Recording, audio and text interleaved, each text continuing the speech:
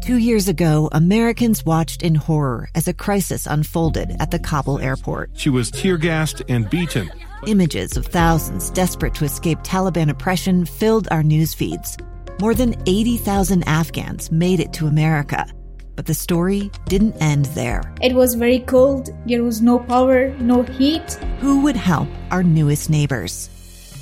I'm Andrea Smartin. In Stranger Becomes Neighbor, you'll hear the stories of some remarkable refugees who left their homes and their dreams behind, only to start over from zero. Their only possession was 3 blankets. And you'll meet Americans who stepped up to help them. You want me to come when you deliver your baby. What can one person do in the face of an international disaster decades in the making? That's Stranger Becomes Neighbor. Find us at kslpodcast.com. Follow us on Apple Podcasts or anywhere else you listen. Inside Sources.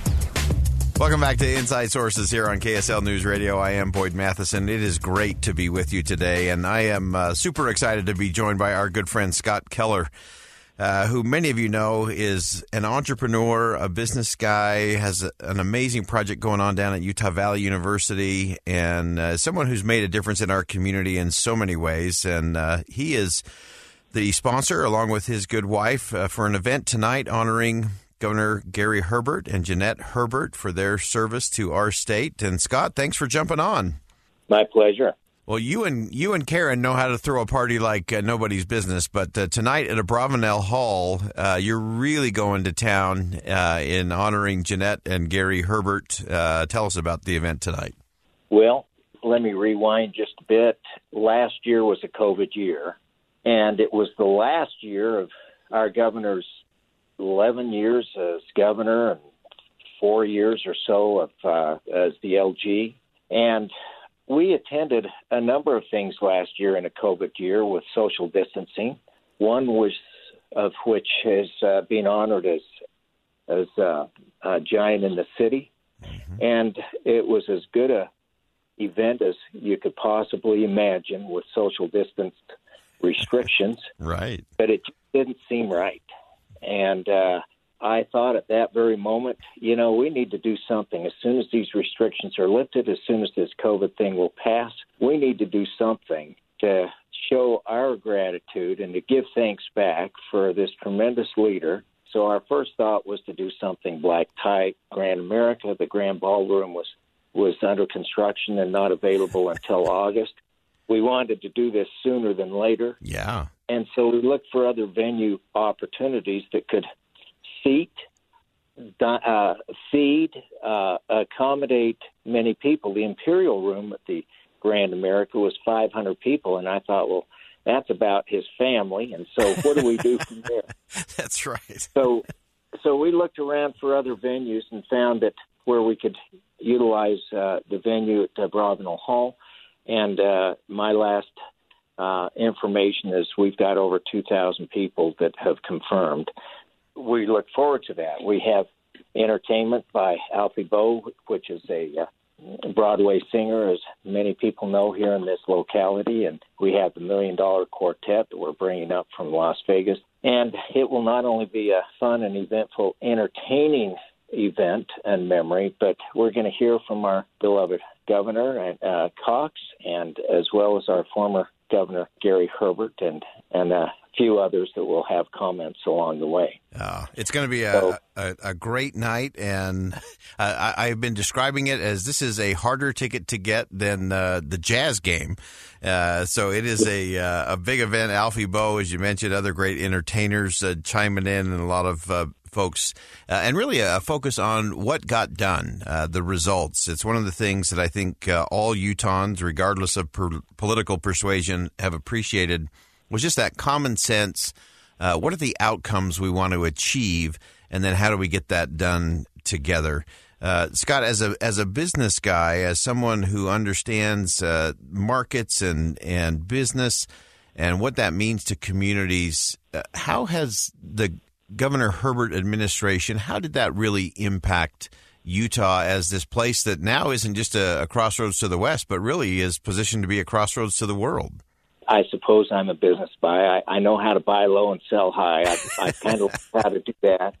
But like anybody else, we manage what comes in the front door and manage what goes out the back door and hope that there's less going out the back than the front. And so if you can figure that out, you can run a business pretty good and have some decent people skills and hire the right people and let them prosper. Sometimes we don't always recognize the sacrifices that our leaders are making. I hope that this is okay for me to say, but Gary Herbert is capable of making more than $150,000 a year. And these that serve aren't making much more than that. Right. So this isn't about money. This is about service. This is about leadership and building an environment that others can prosper and enhance their quality of life.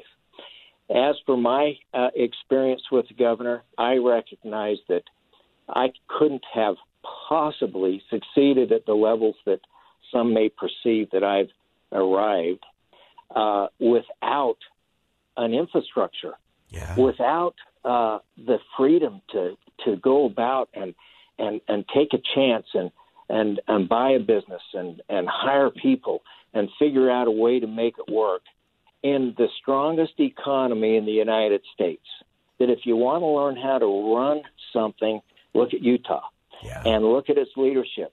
Governor Gary Herbert is a down-to-earth, practical, pragmatic, easy to talk to, easy to get to know. Common sense was the word that you used, that just uses good logic in how to make decisions quickly and for the betterment of everyone who benefits from that. So we all serve differently. Yeah, I serve in the way that I can by helping those that lead us, and they serve differently than I have the ability or the capacity. Yeah. And so this is how the governor and I become such good friends, is that when he's needed me, I've hoped that I would be a turn-to kind of guy that can help out and provide a venue, raise a little money, write a check a time or two, and help them do what we've voted them in to do, to protect us, to provide a quality of life, to protect our freedoms, and enable us to prosper at the levels that we've been able to do if we just simply wake up in the morning, grab an oar, and start pulling hard and doing our part. Fantastic. Scott Keller, always appreciate your insight. A great synopsis of Gary Herbert's term, and we're very excited to be able to see that. See the two of them really honored for their service, their great lives and legacy. Again, that'll be at Abravanel Hall tonight. Both Scott and his wife, Karen Keller, sponsoring this great event, and just a real positive tribute to the former governor and former first lady, and much, much more to come. Scott, thanks for joining us today. Thank you very much, Boyd. Big thanks to our friend Scott Keller for joining us and for being the sponsor, along with his wife, Karen, of the great tribute event tonight at Abravanel Hall. For former Governor Gary Herbert and his wife, Jeanette. Also, big thanks to the governor and to the former First Lady for joining us on the program today. It's been great to talk through their experiences and lessons learned. I think that's something that's critical for all of us. One of my takeaways from today has really been how vital it is that we make sure we've got the right kinds of principles in place, not just for business. You heard Scott Keller say, hey, a lot of my success is because of the kinds of policies and the kind of communities that we've been able to create here in the state of Utah. Now, government hasn't created those. It does take a village. The village is not the government, but the village has a lot of leaders who are willing to step up and step in and to help create that environment where businesses can thrive, where we can create upward mobility for individuals of all kinds. And to me, that's the real test. So as we look back at the service, the legacy of former Governor Gary Herbert, really a lifetime, starting at the community level, starting in the local communities, and then all the way to the governor's office, it really was focused on some principles that really allowed businesses to thrive and succeed. To have a light touch regulatory regime where entrepreneurs could start, small businesses could grow, and big businesses could really create opportunities for everyone.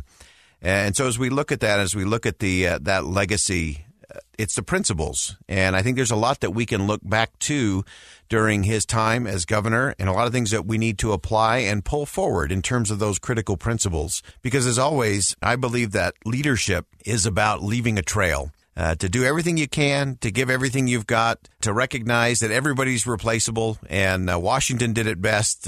He walked across the stage, did his part, and he wanted everyone to move on. And that's what we all need to do. Service and leadership is seasonal work. You come in for a season, you do all you can, you leave a legacy, and you move on to what's next. And we wish both the former Governor Gary Herbert and Jeanette great success in their next season, which I am sure will also be filled with all kinds of service and making a difference in our community and in the great state of Utah. I'm Boyd Matheson. Thanks for joining us on Inside Sources today here on KSL News Radio. And as always, as you go out into the world, make sure you see something that inspires, say something that uplifts, and do something that makes a difference. 2 years ago, Americans watched in horror as a crisis unfolded at the Kabul airport. There's desperation and anguish. More than 80,000 Afghans have since arrived in America, but this story is still unfolding. I'm Andrea Smartin. In my new podcast, Stranger Becomes Neighbor, we'll find out what happens to these new arrivals in our communities. Who would help our newest neighbors? Follow us at kslpodcast.com, Apple Podcasts, or anywhere else you listen.